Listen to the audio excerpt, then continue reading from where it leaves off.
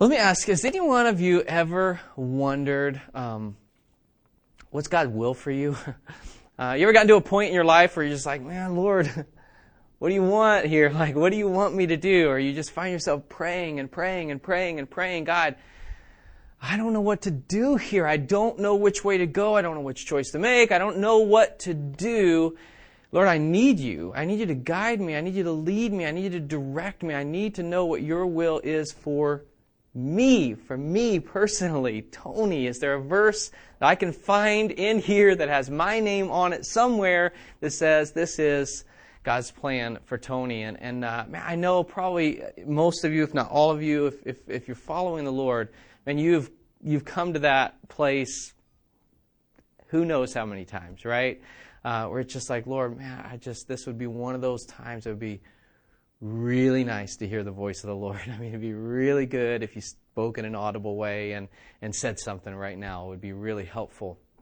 Well, today, and possibly next week as well, let's see how far we get today, but we're going to talk about what's God's purpose for me, what's God's purpose for you. And if you'll turn in Acts 13, it's a verse that we looked at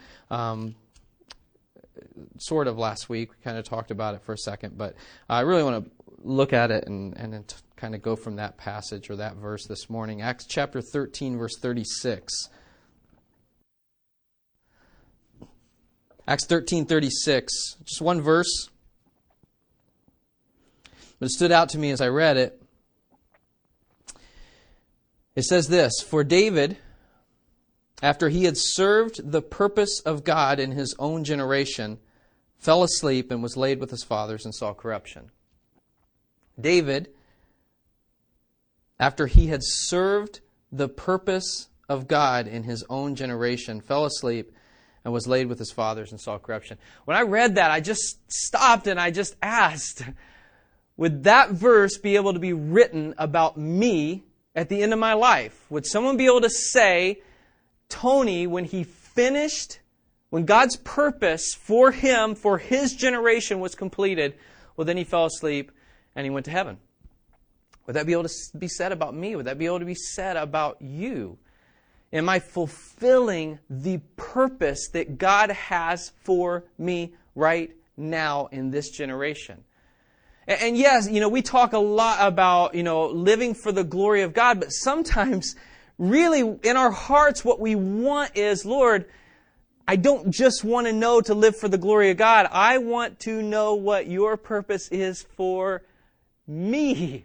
I want to know exactly what you want me to do. Am I doing what you've called me to do in every way? Would you tell me that? Would you show me that? And so this morning we're going to talk a little bit about it. God's purpose for us, for you, for me, and what does that mean? And I want you to look again at the passage, and when it says that, it's talking about a guy in this passage named David. Now, David's a very popular person from the Bible, and so I thought it'd be good, since we know that God, or that David fulfilled God's purpose for him, let's look at David for a minute and see who he was, what he was like, what he did in his life. And the first thing I want to look at is the calling of David. When David was first called in 1 Samuel 16, we're not going to read this whole story, but I'm going to tell you a little bit about it. 1 Samuel is in the Old Testament there. If you have an ESV Bible, which is what I teach from, you can just go right to page 238 and you'll beat everyone and look really, really knowledgeable. But 1 Samuel 16 talks about when David was anointed as king. And so God sends Samuel to this house to anoint the guy who's going to be the next king, the guy who's going to take Saul's place. And so Samuel, just going to summarize this, kind of shorten it up a little bit, but Samuel goes to this house, and he goes expecting to find this great future king. And so these sons are brought before Samuel one at a time. And if you know the story, you know what happens. Like, this first guy comes out, and he's like this big, strong, great-looking guy. You're picturing me, I know, but listen, he was like bigger, if you can imagine that, all right? And stronger, if you can imagine that, all right? And so here's like this guy, and he comes out, and Samuel's like, well, this is pretty quick. This is going to happen pretty fast. We'll be in and out. I'll do my little thing here, and then it's over. God says, no, it's not him. The next brother comes out. He's big. He looks good. He's a good king. Looks like he could be a good king. It's not him. The next one, it's not him. It's not him. It's not him. It's not. Finally, Samuel's like, is there anybody else? Like, you got anybody else here in the house? And the dad's like, we got one more son, but he's out tending the sheep. He's just a little guy. We'll go get him, bring him in, and it's David. David comes in, and as soon as he comes in, God says, he's the one. He's the one. He's the king. And I want you to imagine that for a second. I had Alden stay for just a second. Come up here for a second, Alden, all right? Imagine Alden. This is my buddy, Alden. Alden's 7. I'll move this out of the way so you can see him. Imagine like a guy like coming in like this, right? And here he comes walking in, and God says, perfect. He's my choice. This is the one I'm picking. This is who I've called. This is who I've chosen. This is the one I'm going to use to be king of Israel. Now, what's everyone think? What are the brothers thinking, right? I just had him in a headlock like 45 minutes ago, right?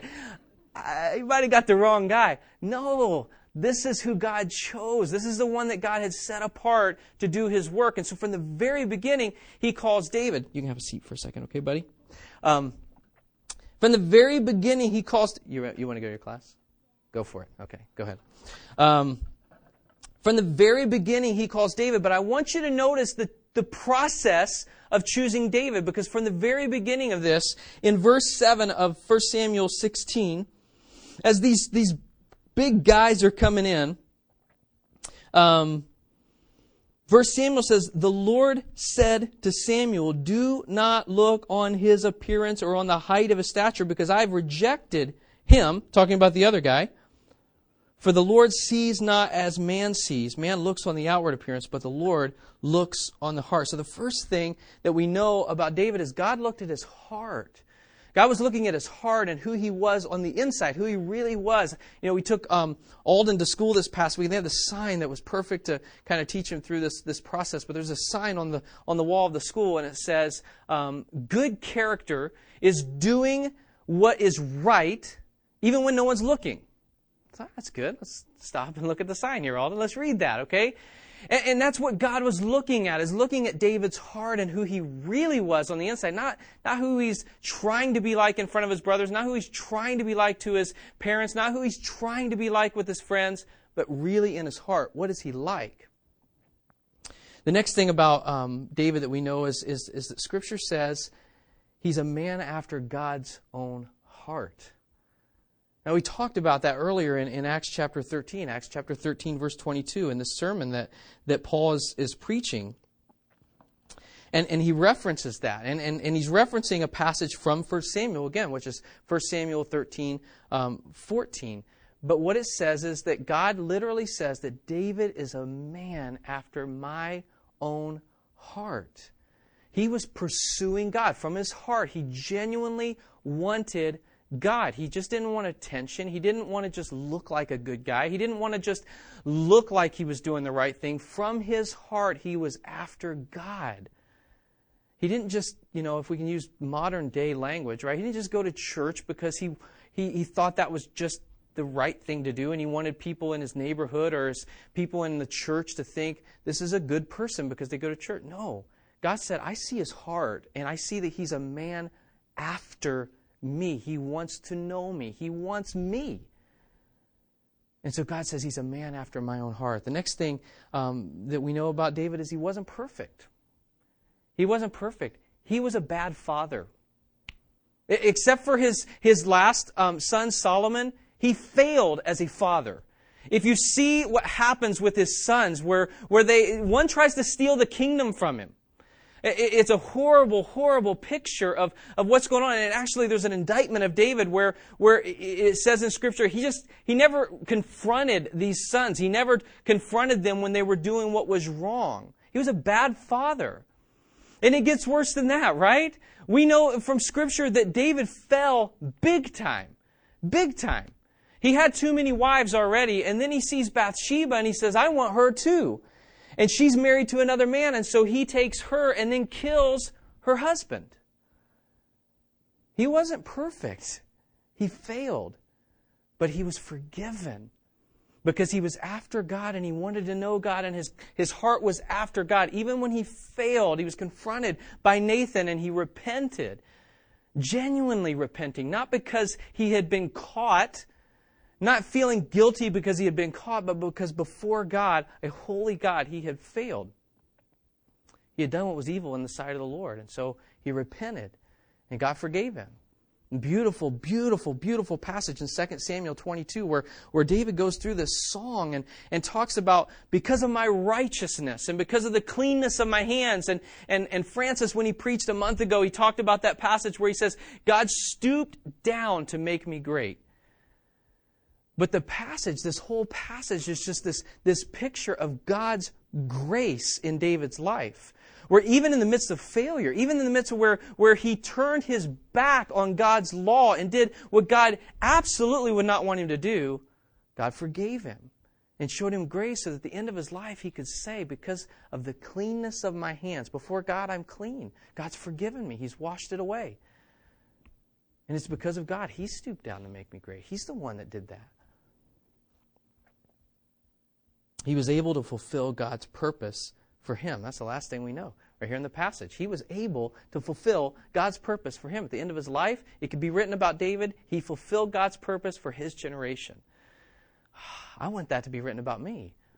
I want someone to be able to say that about me. Tony did exactly what God wanted him to do for his generation. He fulfilled God's purpose for him, for his generation. So what is that? How do I know? How do you know? What is God's purpose so that we can do it? So we can do whatever it is that God wants us to do. Psalm 19, verse 1, just kind of get us started. What is our purpose? Psalm 19, verse 1. You can write this down. It'd be a good one to put to memory if you haven't. Real simple. The heavens declare the glory of God. Just the first part of it, okay? The heavens declare the glory of God. And we can make that bigger from Scripture. God's creation, what He's created, okay? It declares His glory. I mean, His fingerprints are all over creation, right? I mean, you look at the mountains and just the huge, huge, huge mountains that just explode out of the earth. And you're just taken by these huge mountains. You stand before them and you realize, man, I'm pretty small. And God is pretty big. If His hands just formed that, if He just spoke that into existence, God's pretty big. And so these heavens, as we look at the stars of the sky, if you've ever gone somewhere out in the country where it's just really dark and it's a clear sky, and sometimes it feels like you can just reach up and grab the stars, right? I mean, and it's so thick, just a blanket of stars across the sky, right? And it's just so thick, and you're just like, I'm so small. I'm so little, and all of that declares God's glory. It just declares how wonderful He is because He created that. All of His creation just screams that He's glorious. Now, His creation can just sit there and do nothing and declare that He's glorious. We're different, okay? We're different. We're made in God's image. We're image bearers of God, okay? All of the creation, it declares His glory, but we're His image bearers. What that means is we're made to reflect to the world what God is like, to reflect His character. You know, I brought Alden up a little bit ago, right? If I made something this morning and brought it, right, it wouldn't be very good, by the way. I'm not handy, I think is the word. Is that the word? I'm not very handy. If I made a table, I would have had to start at the beginning of the year, first of all. So there's no way I could have pulled that off for an illustration. But if I would have made a table this morning, it would have revealed one thing. Tony's not very glorious. It would have told about my glory, but truthfully, and it would have said, not very good, not very glorious. But that would have been what I made, and it would have revealed some really truthful things about me. I'm not good at making things. It's just not good, okay? I'm good at making kids, though. And I've got 4 to prove it, okay? And so when you see Alden, though, like if I made a table, it wouldn't be very, it would just be like, okay, I declare some things about him. But Alden, if you look at Alden, kind of resembles me a little bit, looks like me, okay? And I remember when he was born, like he comes out and I'm like, that's me. And Shauna's like, that is weird. Like that is really weird to see someone that tiny with your face. And it's just kind of weird. Like he looks like me. He has my image on him. And so as he goes out, there's things about him that are going to be like me. My parenting is going to reflect how he lives. And so I'm going to be a reflection in the world through him, right? The things that I do in the home, the way that I live in the home, people are going to kind of be able to tell that through my kids, through my son, Alden. He looks like me and he's going to act like I act, right? Because that's going to kind of rub off on him somewhat. But not just that, he's expected, okay? He's expected to live outside of my presence the way that I've told him to live. He's expected to obey my instruction even when I'm not there.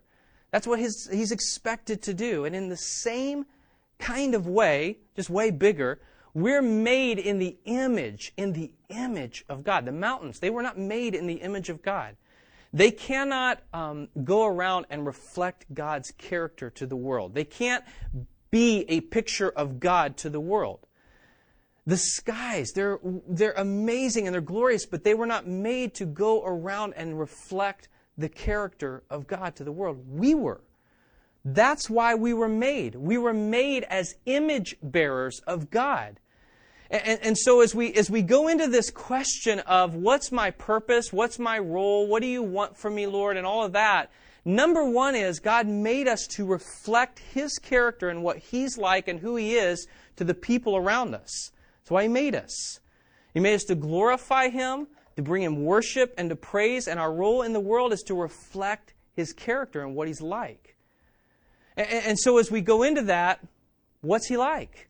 And how are we reflecting that? Are we really a genuine reflection? As people look at us, can they get a sense of what our God is like? Of what God is like for real? Not what we think of God or how we treat God, or can they get a sense of God's character, of His holiness, of His goodness, of His love, of His grace, of His mercy as they look at me? Am I a reflection of that? Am I an image bearer of God? That's why He made us. A couple things from Scripture about Christ and how He fulfilled God's purpose for Him. If we're supposed to be a reflection of God and we're supposed to be a reflection of Christ, then how did Christ fulfill God's purpose? And what was Christ's purpose? A couple of passages real quick. You don't have to look them up, but Luke 4:43. Jesus is talking. He says, I must preach the good news of the kingdom of God to other towns as well, for I was sent for this purpose. One of the purposes that God was sent, or Christ was sent to the earth, was so that He would preach the good news of the kingdom of God to other towns as well. That's kind of a picture of us being a reflection, right? Of God, of His mercy, of His grace. That He's taking the kingdom of God, He's preaching the kingdom of God to the world. Not just to this one town, not just to His hometown, but He's taking it to the ends of the earth even. And preaching the good news of the kingdom. He says in John 18, when He's on trial before Pilate, He says, you say that I'm a king. He's saying this to Pilate, okay? So Pilate had said, you say that I'm a king. For this purpose I was born, and for this purpose I have come into the world, to bear witness to the truth. So part of our purpose, part of it, okay, if we're going to reflect Christ, if we're going to reflect God to the world, is we have to look like Christ. And we ought to be taking the kingdom of God. We ought to be advancing the kingdom, and we ought to be taking truth. And that's what He says, to bear witness to the truth. That's my purpose. That's why I came into the world, is so that people would know the truth. And the truth is Christ, right? Jesus said in John 14, verse 6, I'm the way and I'm the truth. I'm the truth. And so if we're going to take truth into the world and we're going to be a reflection of Christ, and we're going to fulfill His purpose, then we ought to be taking truth to the world. John 17:4, when Jesus is praying, and I encourage you to read John 17 if you haven't read it in a long time. It's Jesus' prayer. It's a prayer for the disciples, prayer for us, those that follow Him after He left. It's a great, great passage, and how Jesus prayed for you. Okay? But in John 17:4, he's praying and he says, he's talking to God, obviously. He says, I glorified you on earth, having accomplished the work you gave me to do. And we talk about that a lot. We talk about living for the glory of God. We talk about how in all that we do, 1 Corinthians chapter 10, where it says, whatever you do, whether you eat or whether you drink or whatever you do all for the glory of God. Whatever you do it for God's glory. Well, Jesus glorified God. One of the ways he was able to glorify God and how we will be able to glorify God is if we can say the same thing. We've accomplished the work that you gave us to do. You gave us this work. You handed us the ball and we took it and we fulfilled it. We did what you called us to do. And therefore we glorified you because we fulfilled that purpose that you gave to us. Romans chapter 12. Go ahead and turn to Romans chapter 12. We're going to be there for just a little bit. Romans chapter 12. How do we discern the will of God for our life? How can we discern that? How do we discern God's will for us? There's a great passage used often in light of worship. What is worship? Romans chapter 12, verses 1 and 2. It says, I appeal to you, therefore, brothers, by the mercies of God, to present your bodies as a living sacrifice, holy and acceptable to God, which is your spiritual worship. That's why it's used as a worship passage. Verse 2, do not be conformed to this world, but be transformed by the renewal of your mind, that by testing you may discern what is the will of God, what is good and acceptable and perfect. Do not be conformed to this world. Verse 2 again, okay? Do not be conformed to this world, but be transformed by the renewal of your mind, that by testing you may discern what is the will of God, what is good and acceptable and perfect. So for the first step for us, if we're going to discern what God's will is for us, if we're going to discern God's purpose for you, God's purpose for me, then we have to obey this passage. And what it says is, if I'm going to be able to discern that, then I can't be conformed to this world. I can't be conformed to the direction and the ways of this world. I can't be conformed to the things that are pleasing this world. I have to be transformed. I have to be completely converted in mind, right? I have to be changed in my mind. I have to be transformed in mind by the renewal of my mind, that by testing you may discern what is the will of God, what is good, what is acceptable, and what is perfect. That is going to be God's will for you, by the way. What is good, what is acceptable, what is perfect. That's not the end of what we're talking about, okay? It's not, okay, now you know God's will, good, perfect, acceptable, okay?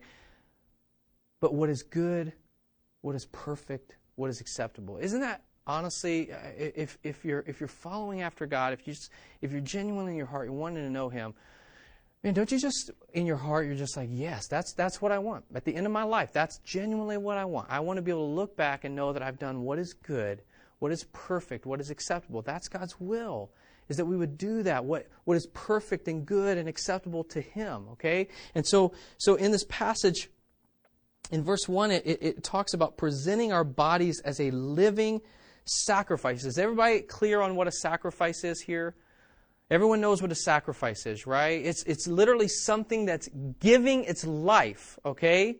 It's something that is literally giving up its life, willingly or not, okay? Depending on what you're looking at there, right? But giving up its life for something else, okay? And what God has called us to is to be a living sacrifice. Not that we're literally being physically killed, but then by our transformed mind, we're saying to the Lord, here is me. This is me. This is all of me. There are things that I love. There's things that I like. There's things that I do. I'm not saying yes to any of those anymore unless they're according to your plan. This is me, and I want you to take all of me. I am a living sacrifice, giving myself completely to you and to who you are and to what you want, not what I want. I'm a living sacrifice. Those next two words, holy and acceptable. That word holy, we say it a lot, we sing it a lot. It means set apart. It means to be completely set apart. When you think of that from this next part where it says, don't be conformed to this world, be holy instead. Be set apart. Be different. Be other than this world. Now, as the world looks at us, they ought to see something different, something that literally reflects what God is like. Something that literally shows them what God is like. Would He be participating in that? Then we ought to be able to show by what we're doing or what we're not doing what God is like in that area. And so be separate, be holy, be set apart, and then that next word, be acceptable. The things that we're set apart in, do things that are acceptable to God, okay? We're not just making rules. And too many churches just make rules. You can do this and you can't do that. That's not the truth. That's not the gospel. You look at Galatians, you look at Paul's writings and the things that he says, it's not rules, it's being acceptable to God. It's living a life, like this is saying, of worship, of laying my life before God and saying, God, I'm yours. I'm not mine anymore. I'm yours. I was bought with a price, your Son, Jesus Christ. And so I'm laying myself before you to live for you. We're going to get back to this passage in just a minute, but there's some important passages that actually tell us things that we ought to already know about living for God's will. We already know from Scripture some things specifically where the Bible says this is God's will. And so we want to look at those before we get more into detail of other stuff. But 1 Thessalonians chapter 4. Let's turn to the right and not very far. 1 Thessalonians chapter 4. Just briefly read these few verses. Verses 3 through 8. 1 Thessalonians 4, starting with verse 3.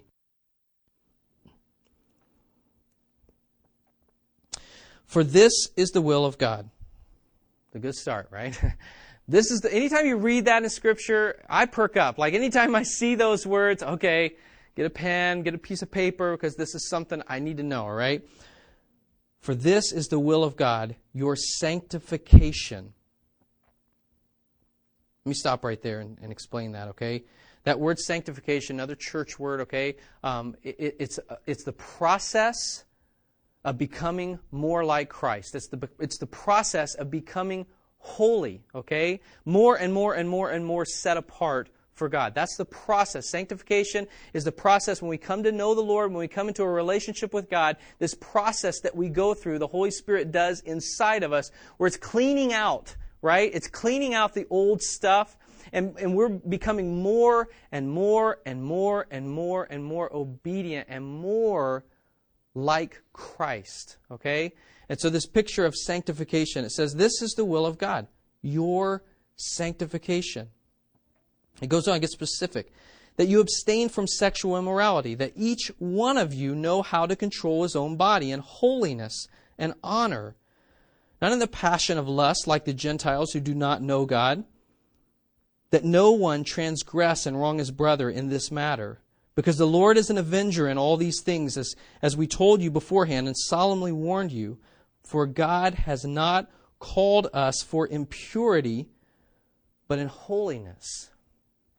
So one of the things we know about God's will for us is that it's our sanctification, that we become more like Christ, and even more specifically in this passage, it's purity.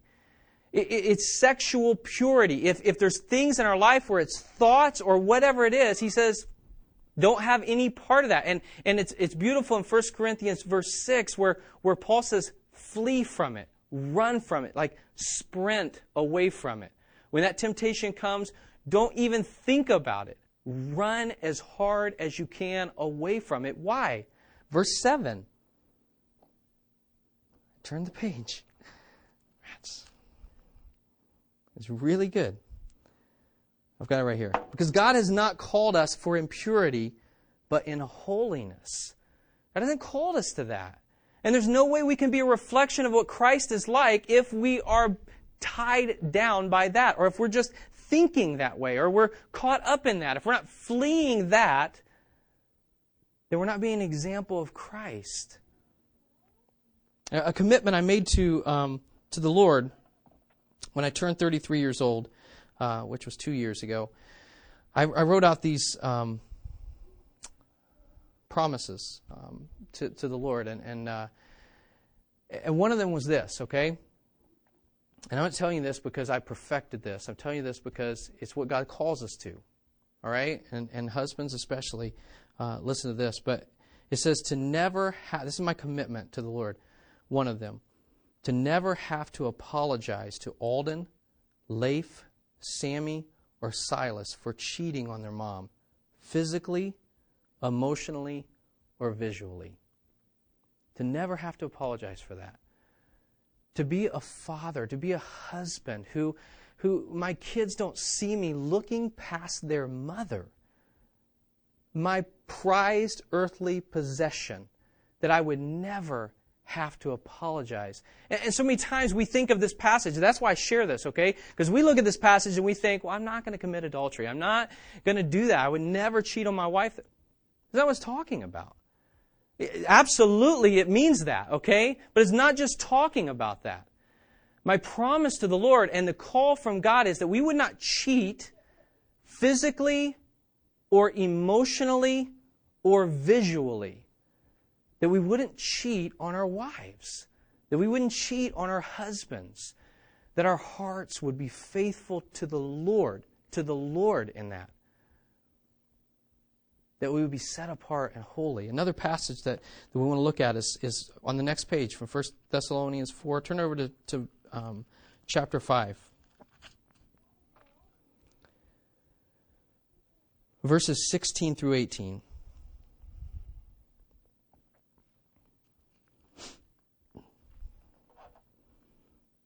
Three things it says in these couple verses. Rejoice always, pray without ceasing, give thanks in all circumstances, for this is the will of God in Christ Jesus for you. Three things. Rejoice always. Rejoice always.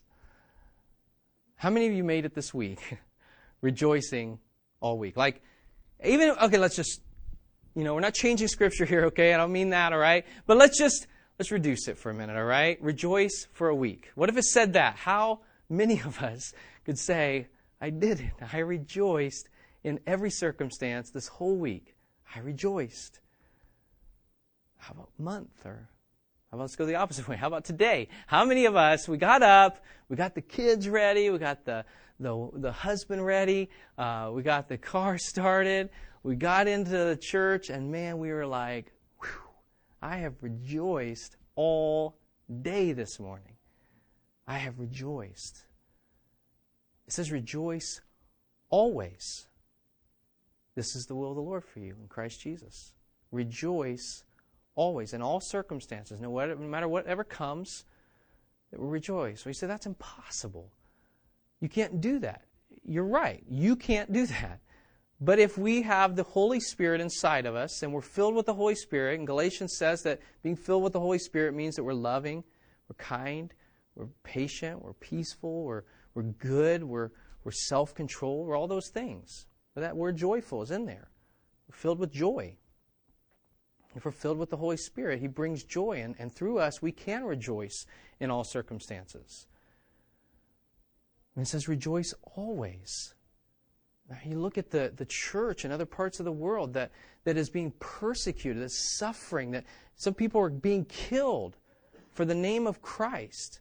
Some people are being imprisoned. Some people are just being beaten, whatever it is. What are they doing? Are they moping around? No, they're a reflection of Christ. They're joyful. Scripture says about Christ, for the joy that was set before Him, He endured the cross. Something we cannot comprehend. A pain and an endurance that we would never, ever have the ability to comprehend. Jesus did it for the joy that was set before Him. And so when Scripture tells us rejoice always, what it means is we ought to rejoice always, because that's God's will for us. The second part of that, pray without ceasing. Pray without ceasing. What? Like, man, I get distracted during dinner prayer. I'm like, start praying, and Lord, I love you. Thank you so much for the food. Oh, mashed potatoes. Man, I love mashed potatoes. Wonder if these are fresh mashed potatoes, or if if Shauna bought these from the store, or what kind of mashed potatoes are these? Did she make these out of a box? Oh, sorry, Lord. And Lord, thank you so much. Just like Alden prayed, and we get distracted. How in the world do you pray without ceasing? How do you pray without ceasing? And wouldn't it be great to have this life where we are so in love with the Lord that no matter what we're doing, number one, we're rejoicing, and number two, we're communicating with the Lord. It's this relationship where whatever we're doing, we're in this relationship with God, and He means that much to us. Here's the thing, okay? Because we look at that passage and we're like, impossible, sorry, there's a verse that can't happen. It's not true. That's not true. When great things happen in my life, I don't think twice about sharing them with my wife.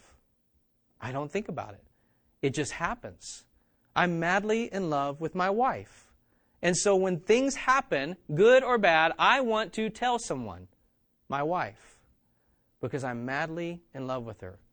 Not because, she's the best listener in the world. She's a good listener, by the way, but that's not why. Because I want her to know. I want to tell her. I want to talk to her about it. Because we're in love. And if I have that much love for God, then guess what the first thing on my mind is going to be? Lord, look at this. Look how you've blessed me. Look what you've done. Look what you've given to me. Look what you've taken from me. And I can believe that this is for good because you've said that.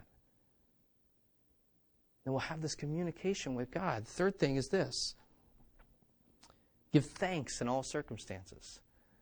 Give thanks in all circumstances. Just exactly what I was just saying in the prayer thing. Whether God takes something from us or whether He gives something to us. No matter what, thank you, Lord. I can trust that this is coming out of my life because it's important for my relationship with you. Now, I'm going to know you more, or I'm going to follow you more. I'm going to trust you more because of whatever this does or whatever it is. This is the will of God for you in Christ Jesus, that you rejoice always. You pray without ceasing. By the way, that prayer without ceasing, that's a good key and a good start for knowing what God's specific will for you is. Man, if I was talking to the Lord and in communication with the Lord in all things, at all times, man, how much am I going to be directed by Him and His Holy Spirit in the decisions, the things day in and day out, where I'm just like, Lord, what do you want me to do here? What do you want me to do here? Now, that kind of a life seems really far-fetched, doesn't it? Like having a life where I just daily, I have this prayer life with the Lord and just this conversation so that I know what decisions to make. So He's telling me to go left or right, and I'm not breaking it down to that, okay? But where He's literally guiding me and telling me where to... We look at that as almost like that's far-fetched, and yet the people that were led by the Holy Spirit in the New Testament, it seems like they were led by the Holy Spirit in the New Testament. They were directed by Him. They were guided by Him. Rejoice always. Pray without ceasing. Give thanks. Give thanks in all circumstances. Go back to Romans 12 for a minute.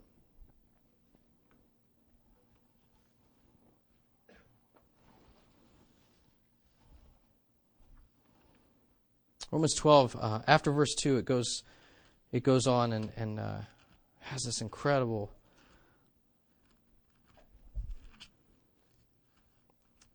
list almost of how we ought to please God and how we ought to live for the Lord. I'm not going to take a long time to go through each one. Some of them, you're going to look at it and you're going to go, I know what that means. I need to apply that. Starting in verse 3, it says, For by the grace given to me, I say to everyone among you, not to think of himself more highly than he ought, but to think with sober judgment. So not putting yourself up on a pedestal, but being realistic, in other words. Don't be intoxicated in your mind, okay? Being sober-minded. Don't be intoxicated to be fooled into thinking that you're like up here and everyone else is down here. No, don't think of yourself more highly than you ought to. But to think with sober judgment, each according to the measure of faith that God has assigned. For as one body we have many members. This is talking about the church, okay? And the members do not all have the same function. So we, though many, are one body in Christ, and individually members one of another. Having gifts that differ according to the grace given to us, let us use them. If prophecy, in proportion to our faith. If service, in our serving. The one who teaches, in his teaching. The one who exhorts, in his exhortation. The one who contributes, in generosity. The one who leads, with zeal. The one who does acts of mercy, with cheerfulness. Now this whole section is another sermon on serving in the church, okay, and being a part of the church that we're not going to step into here. We'll do that again later, okay? We've taught on this before, but we'll be doing that again later. But as he goes through in this passage, some of the things that he's saying so far is don't be conformed to the world. That's verse 2. Be transformed by the renewal of your mind. Don't think more highly than you ought, but think with sober judgment. And then this whole section that we've just come through here is talking about serving. To be a working part of the body of Christ. You know, Scripture kind of refers to us as a body, and there's different parts of the body. There's toes, and there's fingers, and there's arms, and there's you know the abdomen, and all of these things. And that what we're called to do, if we're going to be obedient to Christ and serve His purpose, is as a follower of Him that we ought to be serving, all of us. If we're a follower of Christ, we ought to be serving as a function, as a part of the body. And you know, Paul talks about in Corinthians how if one of the members isn't working, if one of the members isn't doing its part, then kind of the other parts of the body have to come alongside and drag it along, okay? And what Paul's saying here is don't be the part that has to be dragged along. You know, last night, I'm officially old, by the way. Some of you have had more birthdays than me, and you're not as old as me, okay? You understand what I'm talking about right here. But I pulled my back out last night. What's up with that? Like, that's the weirdest thing. I've never had that happen before, and it's painful. I know that part now. But it's my back, all right? And it's an important part of my body. I know that big time right now. Like, it is, and when one of the parts of your body isn't functioning right, man, it affects you. My whole body right now is affected by my back. It's screaming right now saying, your body is not working the way it's supposed to be working. That's just what it's saying to me over and over. I hear it, all right? And so the same picture is given to us of you and of me as a part of the body of Christ. If we come together and we're a part of the body and we're a follower of Jesus Christ and you're maybe a toe, or maybe you're like the right arm, okay? And we're right-handed, okay? And maybe you're the right arm and you're necessary, okay? Or you're the left leg, right? And without you, this place is just going to be dragging along with the arm. Whatever your part is, what Paul says is you're vital. You're not just kind of important. You're not just, if you think of yourself, I'm just a little toe, I only do this, or I can only do that. You're vital. The body's incomplete without the toe. It's not right. You ever seen people with jacked up toes even? Like, you know? And so you don't even want to be that. You want to be a good toe. You want to be a toe that's plugged in and doing whatever God's called you to do. And if we're going to fulfill God's purpose, then we have to serve. It goes on in the passage, and just a couple more verses that we'll look at this morning. But it says in verse 9, let love be genuine. Let love be genuine. Well, that's convicting. Now, how many times have we come into church? How many times have I come into church and I don't feel good? I've had a rough morning, or I'm sick, or whatever, and people come in. It's like, hey, my favorite people. Here you are. You know, and it's like, in my heart, am I really in love? Am I really loving people? What Paul says is, let your love be genuine. Don't turn the on and off switch back and forth, and you're coming in and you're like, oh, we're in church, so here comes the smile switch back on, and man, I really love you. No, let love be genuine. Say the same things about that person behind their back as you say to their face, and let it be genuine.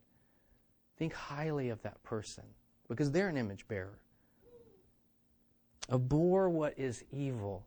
Oh, I love that passage. I love that phrase. Hate it. Hate what is evil.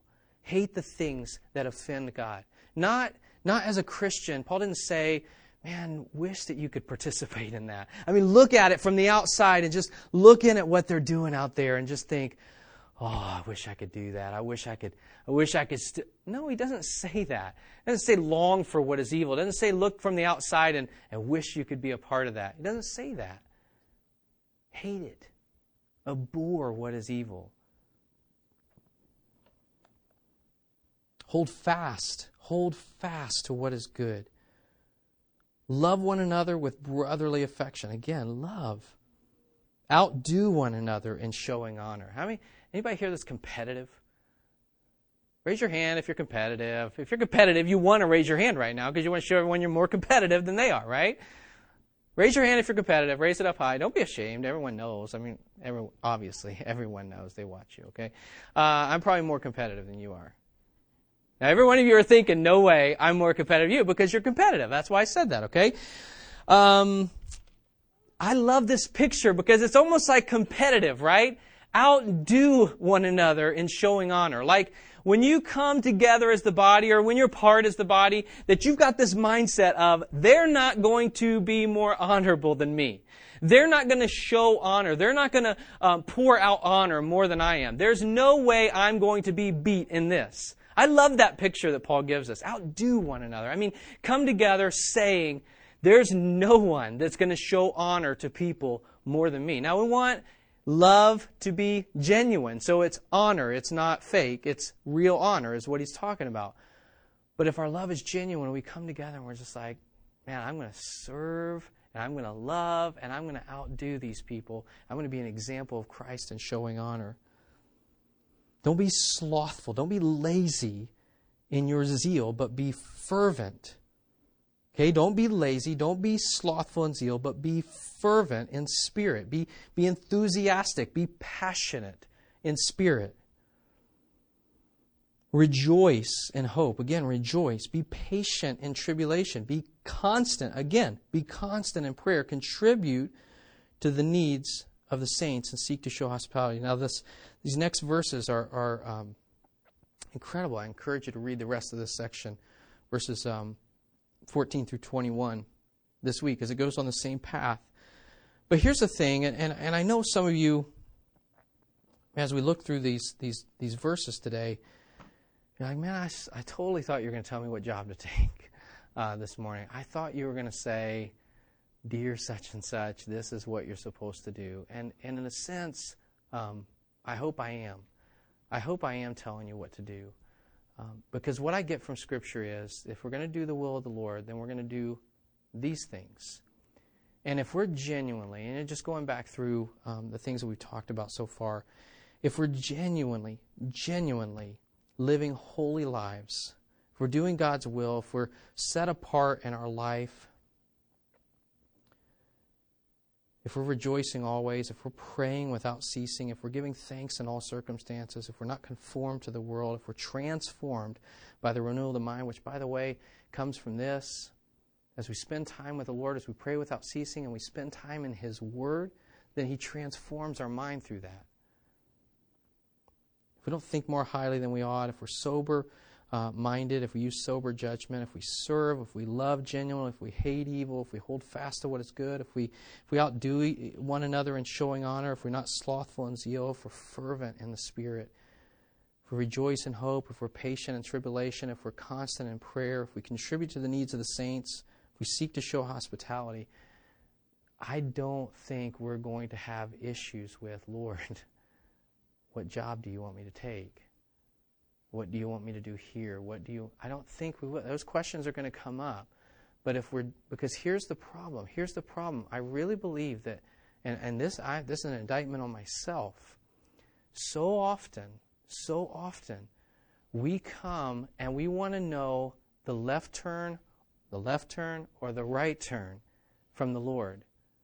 Lord, what do you want me to take, this job or do you want me to take this job? Lord, do you want me to go to this grocery store or go to this grocery store? Do you want me to do this or do you want me to do this? And the problem is God has shown us what His will is.